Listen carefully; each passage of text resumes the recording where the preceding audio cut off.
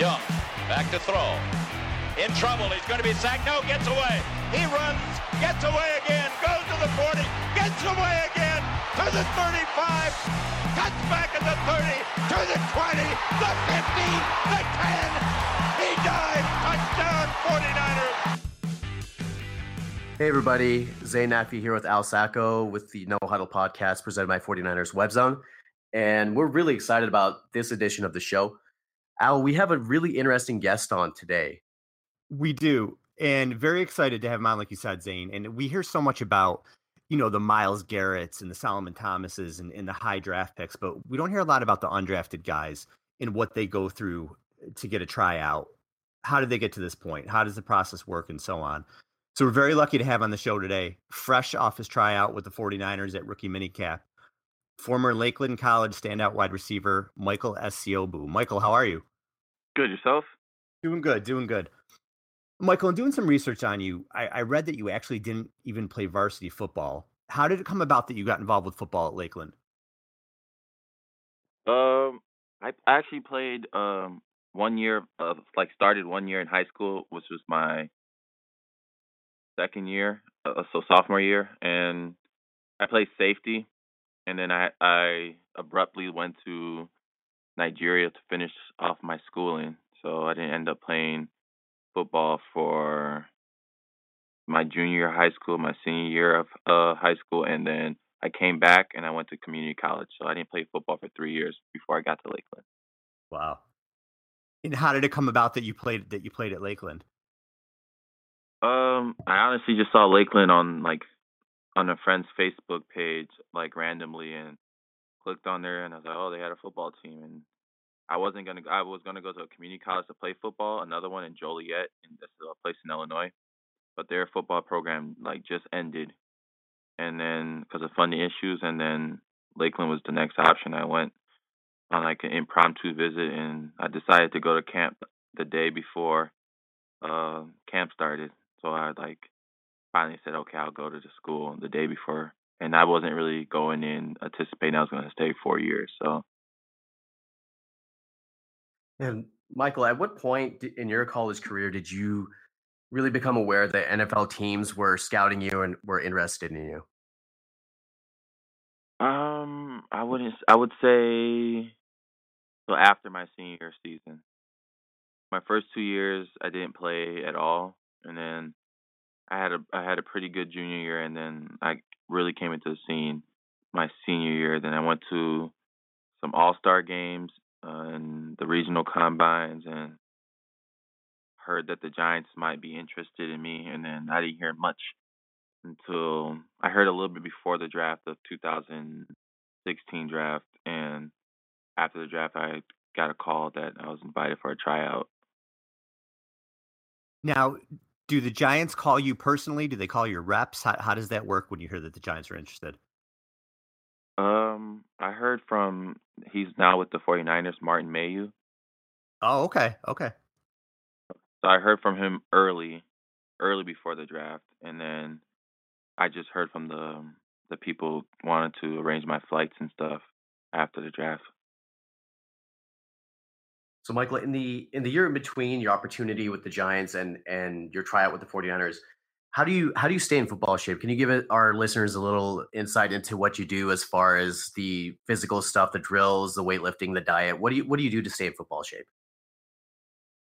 Well, we have a really good strength and conditioning coach. He's also our receiver coach at Lakeland. So I live literally 2 minutes, 3 minutes from Lakeland, and so I drive there every day with one of my friends that also got a tryout with another team, and we just did a lot of complex movements. And I also went to next level in Waukesha, Wisconsin, with a lot of good speed coaches there. But that drive was like an hour and 30 minutes drive, so I only went twice a week. So pretty much drove to school, worked out, watched what I ate, because one of our strength and conditioning coach made me meet this guy named Frank, and he was a nutritionist, and he helped me out with my nutrition part of it. So I kind of had a big team behind me. Now, after the 2017 draft concludes, Michael, and the 49ers are calling to take a look at you, how did that process work? It's a year later after the Giants tryout. Was Mayhew involved in getting in touch with you again with 49ers? Yes, he was. I went to an All-Star game at the Viking Stadium in January, and I sent him my film and just showing him that I was still in football shape, and this was when he was still probably with the Giants, maybe. And then found out he got with the 49ers, and I saw that it was probably a chance I could get a tryout there. So, and I guess it all worked out for the best. So, So, Michael, what were the practices like this past weekend? Did they put you through a lot of drills? Was it just more um, they wanted you to just run and catch, or what did you do this weekend when you were out in Santa Clara?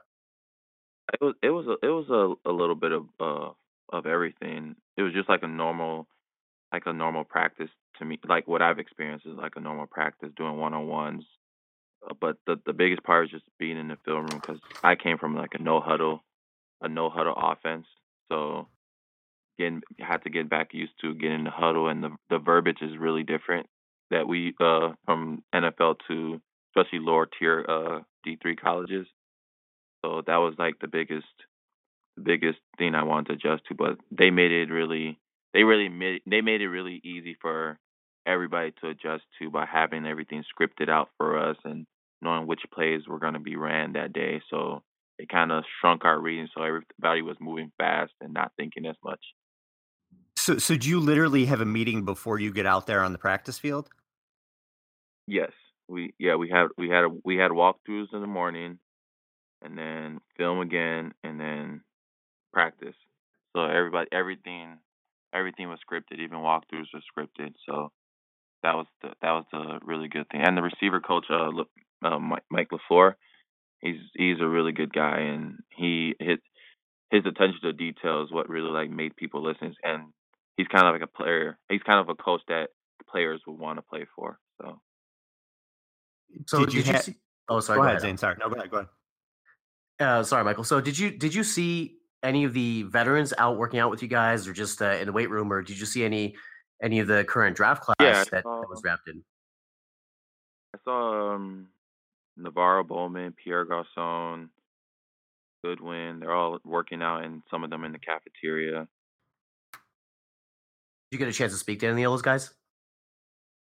No, I guess Robbie Gold just said what up to me while I was walking past him. That was about it. What were your overall But impressions it's that kind of you hard. mentioned?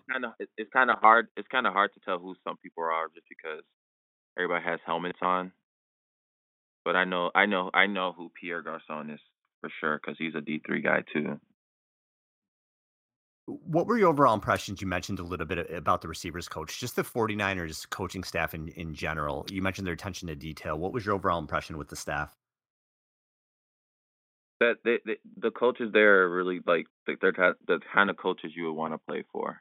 They they made it. They talked to all the tryout players and all the players in one room, and they made us seem like we're all like one team. Like we didn't change. They didn't treat us any differently because we're a tryout player than first round draft pick, and that was something that I thought that was cool. And he just said it was a really cool experience that we all should be proud that we made it there because at that moment we made the NFL. It was about how long can you stay in the NFL. So just being the type of coach that you kind of get a feeling, even though it's only 2 days or 3 days, you kind of get a feel like, okay, like this coach would run through a wall for me, so I would run through a wall for him, kind of thing.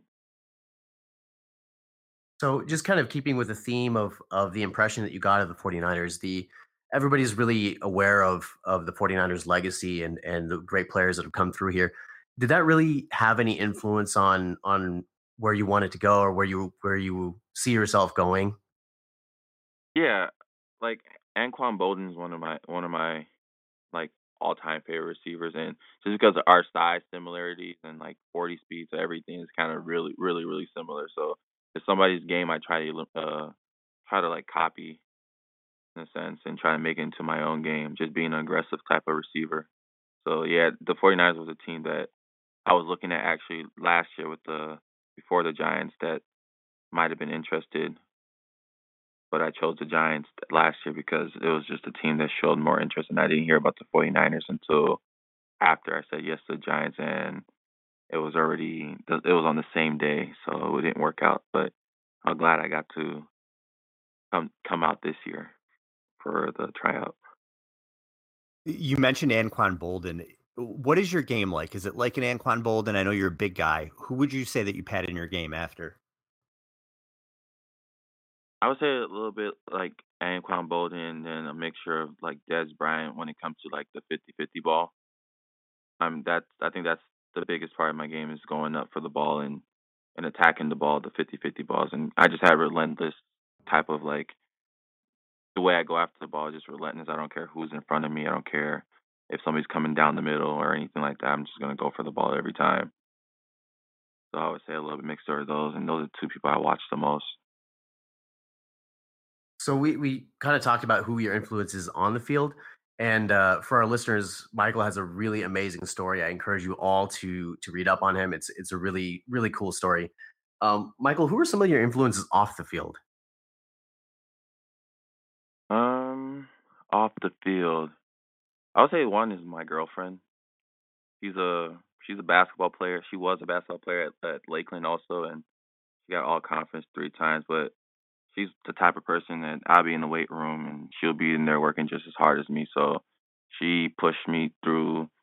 She pushed me to get to this point too. So a lot. Thank her for that too. And another one of my influence would be I'll say our receiver coach too, Eric Tresky. He played a big part in my whole development as a player because not ever playing receiver coming into college to make it to the NFL is not something that somebody that making it to NFL tryout. That's it's not something that somebody does by themselves. It's always a team effort. Well, in my eyes, it's always a team effort. So my receiver coach played a big part. So he's a influence off the field, so to say, because we didn't just talk about football all the time. We talked about like how our day went, life, and stuff like that. So that's why I say he's a big influence off the field for me too. Michael, whether it's the 49ers or another team, what could you bring to an NFL franchise in terms of your game on the field, in the locker room, off the field? I would say my game on the field. I'm just a big play type of player, and I'm the type of player that's always willing to work. And I know sometimes like people want to be the best at whatever they do. I do want to be the best, but at the end of the day, I want to win. And that's what do whatever I have to what do whatever for the team I have to win, whether it's playing special teams or switching positions. I really don't care. It's just about winning. If I have 2 catches in the game, or if I have 10 catches a game, if the bottom line is we win, then I'm satisfied. And coming to Lakeland, we were when I got there the first year, we went 2-8, and then after that, all my people in my class and on we just set a pact like we don't want to lose anymore, and we won 2 straight conference championships after that. So I'm I'm used to like coming into programs that are losing and just working as a team to for something better. And Michael, talking about a non-football story for a second. Last year, you were really close with a young boy named Mason out in Cedar Grove, and this is Yep. again another really cool story. He was a cancer survivor, and just a bright-eyed little kid, and you got really close with him. Can you tell us a little bit about that? Yeah, I was just at their house last week before I left. So we adopted Mason and his brother to John to our team. It was through the Friends of Jacqueline Foundation, and so Mason had a type of form of brain cancer 2 years ago, I would say, or a year and a half ago, and so we adopted him, and then through that program, his brother's fine, but we just adopted him because I think kind of so they're doing it together, and he couldn't make it to many games because he was going through his chemo and was always in the hospital. So as a team, we sent him a lot of stuff for Christmas, and then during winter break, everybody usually goes home, and I'm the type of person. I stay at school. I've been at school all summer and all winter because I don't know. I have easy access to a gym, and I work out there sometimes. So me and our head coach went to visit him in the hospital to give him the presents the team gave him, and then after that, I got his mom's Shelly's number, and after that, it was kind of just uh, history from there. I went to their house a couple of times, and then it started to be more than a couple of times, and played video games with them. I was at their house the day before I left for the camp just to see him, and I wore his wristband. It's called Mason Power. I wore it during practice, so as a little good luck charm. That's super cool. That's a really cool story. And just to follow up on that, does seeing him fight through, my mom passed away from cancer, so I know how it is to see somebody fight through that. But seeing him hmm fight through that and see him beating it, does that really give you inspiration in your daily life? Definitely, I think it gave a lot more than me inspiration and the people on the team inspiration too. But he was a fighter through it all. Like even like when we gave him I think we gave him a type of wristband and it was in the packaging. And this was the first time I kind of met him for real, for real. And he was trying to open it and his mom tried to help him and he was like, "No, I got it." And seeing that, like, wow, like he doesn't even want he doesn't want anybody. Like he feels that he's strong enough to do even a little thing like open the wrapper, but it's probably the hardest thing that he's doing. So just seeing him fight through that with a smile on his face every time I saw him was really inspiring. So it kind of just put everything into perspective for me that there's a lot more going on in this world and there's a lot of more other Maces in this world that we should as a individual, as a team, that you should go see sometime because little things like that make a whole difference. Because those kids, both of them, see me as like some rock star, and I just see myself as a normal person, and it's cool to have like kids thinking that you're the coolest thing.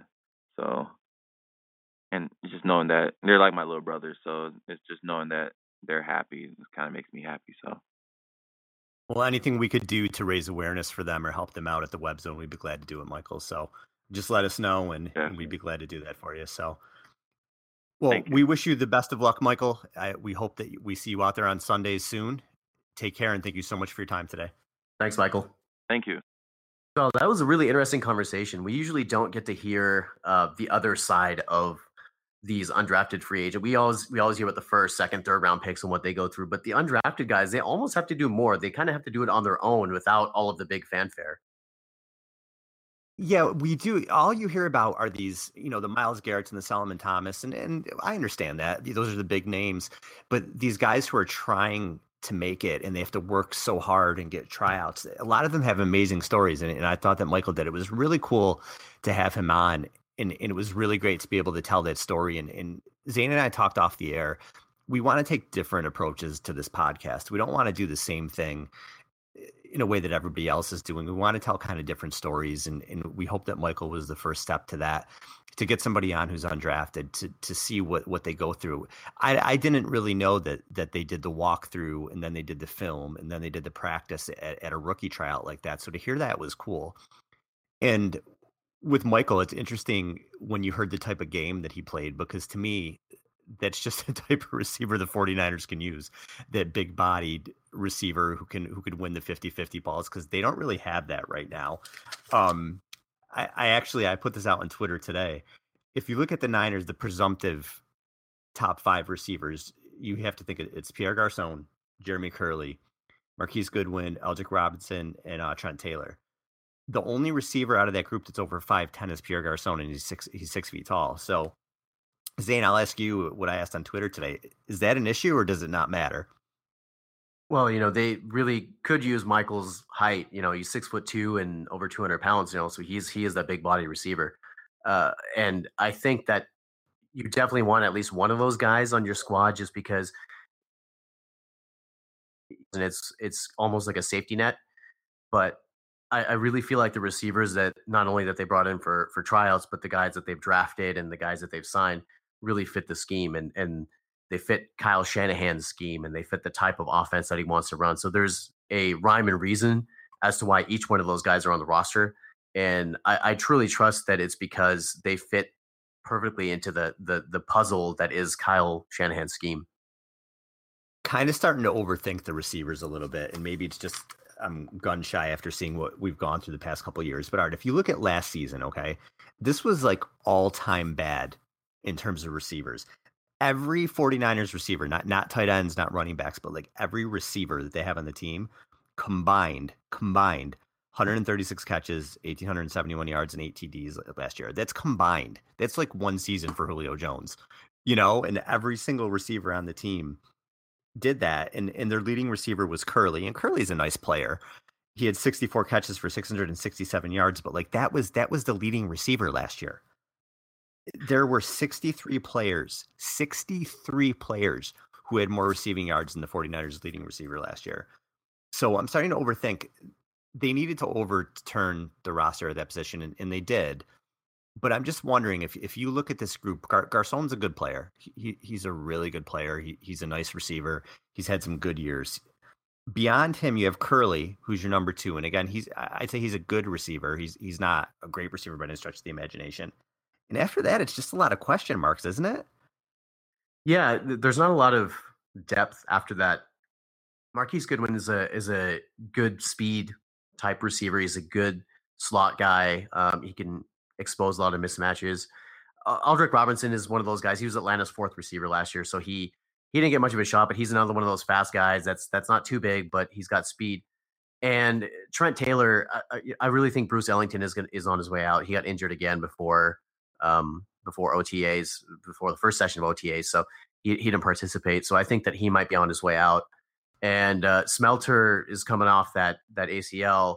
Eric Rodgers was released earlier, so really there's outside of Garcon and Curley, there's not a lot. But you look at some of these schemes of some of these offenses that are prolific type offenses, like the Phillip Rivers and the scheme that Phillip Rivers runs and the scheme that Drew Brees runs, and even Tom Brady. None of their receivers are really superstars. Brees had Colston for a little bit, but you don't see a lot of these guys having those A1 type of receivers because they're good quarterbacks, but also they are put in the proper scheme. So I really feel like you can scheme a lot of things free and open when you're designing plays, and that's the challenge that Kyle Shanahan has in front of him.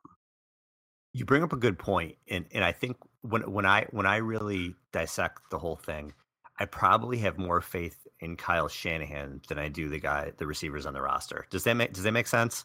Oh, absolutely. Absolutely. I know how you feel. Yeah. I have more faith that, because let's look at Goodwin in his career. His career, again, 49 catches, 780 yards, 6 touchdowns. That's his career. That's a decent season for some people. Last year, I don't know what his targets were like. He had 68 targets last year, and I don't know if they're taking deep shots with him. I don't know what the targets were like. I didn't watch enough of the Bills to really be able to tell you. But he only had 29 catches on those 68 targets. So you're talking about a 42% completion rate, which isn't great. Aldrick Robinson, his career, 50 catches, 931 yards, 7 touchdowns. And he was a name that stuck out to me last year. I remember seeing his name in Atlanta and hearing about him. But when you look at the stats, he only had 20 catches last year. So he was good for about a catch a game. So I look at these guys, and can they be good in the system? Can they have career years? Absolutely, especially because there's not a lot around them, and the Niners may need them to. But I have more faith in Shanahan to put them in positions to play a role in scheme plays for them than I actually do as far as them as players. Yeah, and we have to remember that this is a rebuilding process. So this was not the year that they were really going to go after it. They were really just trying to lay the foundation and get guys who know the scheme, know the system, to be able to put together a competent team. What Trent Baalke used to do was he basically used to get guys that were kind of square pegs and try to fit them into a round hole. Like last year, the drafting of Aaron Burbridge, the 49ers needed a fast receiver, somebody who could stretch the field, and they drafted Aaron Burbridge, who's a possession guy. He's a nice receiver, but he's a possession guy. So really what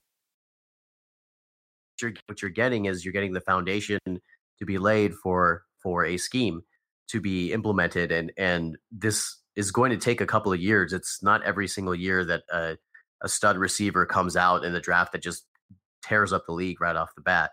So they're probably waiting for that guy or a guy in free agency next year. So it really comes down to what their vision is. And I think their vision is that they're going to try to roll with what they have for this year and see where they're at the end of the year. And if they need to address it at the end of the year, whether through the draft or free agency, they'll do it.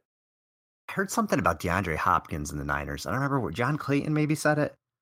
I don't remember. I saw it someplace that they were talking about the Niners might have interest in him, but that gets into the point with the salary cap. And they say the Niners have interest in everybody because they have a lot of money. I don't see them dropping $25 million on Kirk Cousins and another $15 million on Hopkins anyway. I just don't see them building the team that way. You brought up Burbridge and Smelter. Does guys have any shot, you think? I really don't think so, because especially when you're talking about holdovers, Lynch and Shanahan have turned over half of this roster. So there are currently 49 players out of the 90 that are on the roster. Actually, there are more. There are 3 more signed today that had tryouts. So there are currently 52 players out of the 90 that are currently on the roster that weren't with the team last year. So that's a huge roster turnover in 1 year. They basically took half the roster, flipped it, and I expect that the second half of the roster is going to be flipped next year. Joe Staley actually mentioned that. He mentioned that he after this past season ended, that he expected most of the roster to be turned over within 2 years when he was talking about his own future. So that's basically what they're doing now. And I know that Taylor was taken in the mid rounds. So you can say, well, I don't think he's a lock. I do think he's a lock. I don't think there's any way he doesn't make the team. I think he's a big part of the plans. I think that the guys Shanahan took in those middle rounds, Kittle and Taylor and Joe Williams, the running back, I think he has plans for all of them in the future. I just don't know how much of an impact he's going to make this year. I hope he can come in and catch a lot of balls. But it's going to really be interesting to see the pecking order for me. Now, do you think there's any way that somebody like Goodwin or Robinson don't make the team, or do you think that they're locks too? I think that they're both locks too. Especially, the funny thing is, I think that Robinson is actually more of a lock than Goodwin to make the team, because Robinson played in Shanahan's system last year.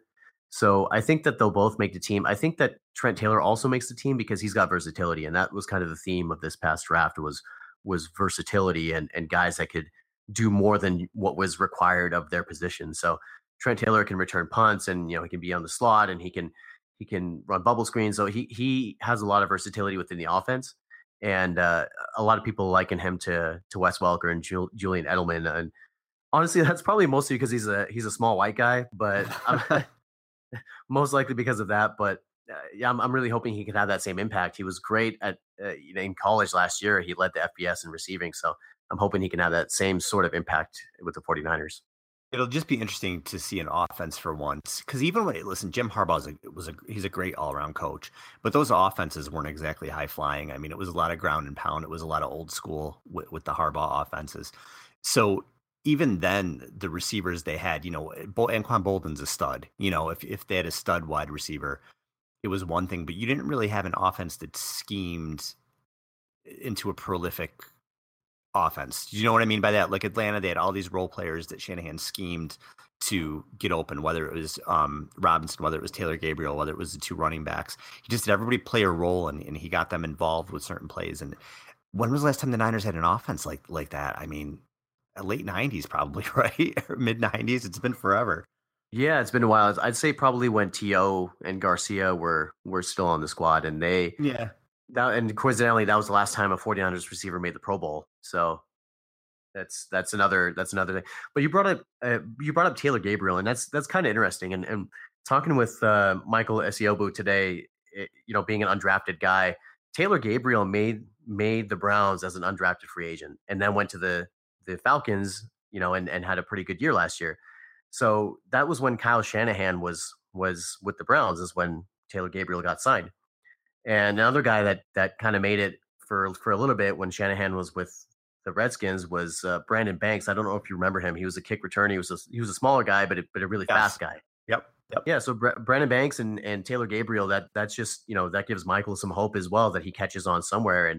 and can contribute. There's nothing to say that these undrafted guys can't come in and contribute in some sort of way. Yeah, Shanahan has an idea of what he wants out of a player, and I think that was the theme too in the guys that they signed as undrafted free agents. What did you think of the KD Cannon getting cut already?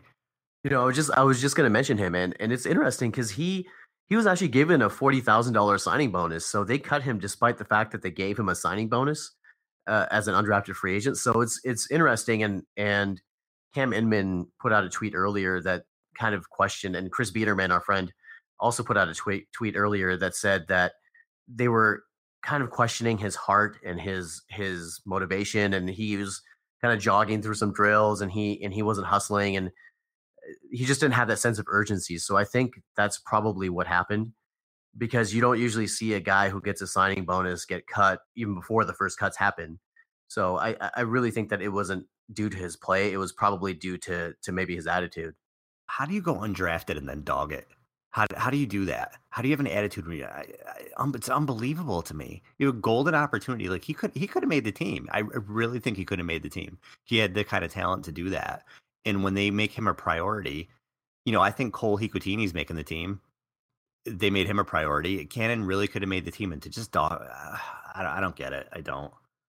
Maybe he was projected to be like a 5th or 6th round pick this year. So maybe he just, was feeling the after effects of that. It was right after the draft, and he's just you're mentally kind of exhausted. And these guys, you're literally waiting for a call that will change your entire life. And if it doesn't come, then I'm sure that there's a lot of disappointment. There's only, 260 plus players drafted every year. There's, thousands of players available in college, right? So a lot of those guys, either their careers end, they go to the CFL, or they have to come in like Michael did and come into these open tryouts. So, I'm not making excuses, but we don't really know what's below the surface.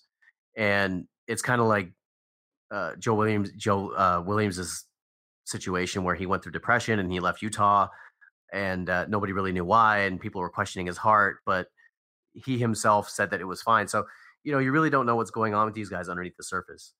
Shouldn't that light a fire under you, though? Especially if you're supposed to be a 4th or 5th round pick and they pass over you. Don't you want to just go and just prove yourself? I would think for him, he had a golden opportunity, because like we're talking about, the Niners really don't have a set depth chart at receiver other than a few guys. So for him, he could have gone in there and he could have made a huge impact early. I'm interested to see if he gets picked up by another team, or if, maybe he just has such a bad rep right now that that's it for him. Well, it's a pretty small league in that sense that word does get around. So for his sake, I hope that he's able to catch on somewhere else. But you really don't know. And the NFL is a short-lived dream for a lot of people, and it's highly competitive. And if you don't want to play, then there's going to be 5 guys that are ready to take your spot. Yep. I do want to say, we mentioned briefly earlier that we're trying to sort of come at things from a different angles. And I want to ask our listeners as well, if you have a topic you want to hear about, something outside the box. It doesn't have to be, how are the new editions going to do, or questions that you're used to hearing, like something outside the box, just whether it's, how an undrafted free agent makes a team or anything like that. We'd be glad to hear it. We'd be glad to hear your suggestions. Zain and I want to come at the show from a different angle. We want to make it a show for the fans. We want to make it an informative show. So feel free to tweet at us. Feel free to leave comments at the podcast or the website, and let us know some of the topics you would want to hear. Well, you know what's going to happen now, right? Somebody's going to come at us and be like, "Can you solve this quantum physics equation for me?" It's outside the football related. Yeah, it's not football related. We're outside of the box, but no, I wholeheartedly agree. This is for you, the fans. We love doing this, and we love bringing you guys information. We love having guests on and picking their brains. So this is for you, the fans. So if there's anything that you guys feel like we're missing, or feel like you want to hear about, please do let us know, and we'll do our best to address it on the air. Absolutely. Zain, our next show is going to be our 10th show. It's like a milestone for us. That is a milestone. And I just like to say that we hit 5K on the last 5,000 listens on SoundCloud on the last podcast. So thank you so much to the fans. Thank you guys so much for listening to us. Thank you so much for retweeting us. Thank you so much for following us on Twitter. And thank you so much, most of all, for giving us your time, because your time is precious. Absolutely. And thank you, Matt Mayoko, for helping Yeah, make that possible. absolutely.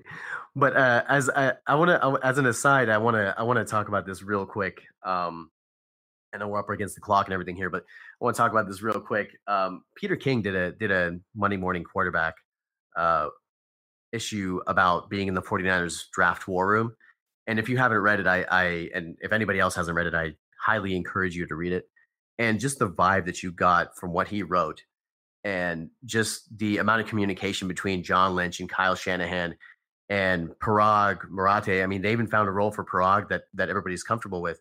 The amount of communication and the comfort level between all of those that you read about, it's unreal, and it's so welcome. Yeah, that was a great article. That was a great article. And now all of a sudden, the Niners were it was within the last year, ESPN ranked them, not that I care what ESPN thinks, but ESPN ranked them the worst franchise in sports. And they've gone from that to now everybody's impressed with what's going on there. And obviously it still has to translate onto the field, but the brick by brick, the baby steps that they're taking, everything's going in the right direction. It's really exciting. Yeah, and apparently Jed York wants to have dinner with Jim Harbaugh too. So I guess everything is it's just coming up roses in 49er land, right? It's all hunky dory till they go 4-12 and we're all mad again. So yeah, we start flying some more banners up above his head and everything. No, 7-9 this year. That's my prediction. I'm sure we'll do a prediction episode, but I think right now 7-9 is where I think they're going to be. I'm going to go a little bit more conservative. I'll say 6-10, but I don't think we'll be seeing any banners fly over the stadium. But I want to give props to the 49ers fans on that one. You basically, caused Jed York to change coaches twice because of flying banners over his head, which is awesome, which is hilarious and awesome. But with all due respect to Jed York, I think that he got it right this time. I think that he really cares about winning, and he showed it in this instance. So I think that he got it right, and I'm excited. Looks like he learned from his mistakes for sure, which is, it's all you can do. Nobody's perfect, and he seems like he wants to win, and he's doing the right things to do so now. So it's all good, Jed. Maybe he'll come on one day and talk to us. So I really hope so. I would really love to talk to him and kind of just like, he owns my favorite team, right? So I would just love to just pick his brain to see what it's like to be there and be in the building every day and talk to the 49er greats and do all of the things that I would love to do. So I would love to talk to him if we had the chance and if we were so lucky enough to have him on the show. Maybe one day. We'll see. Maybe one day he'll actually come on. We'll just sit outside his house. He's got to say yes at some point, right? Yeah, exactly. All right, Zain. Well, it's fun as always. Thanks for everybody for listening. This is Al Sacco. We'll talk to you next time. Peace.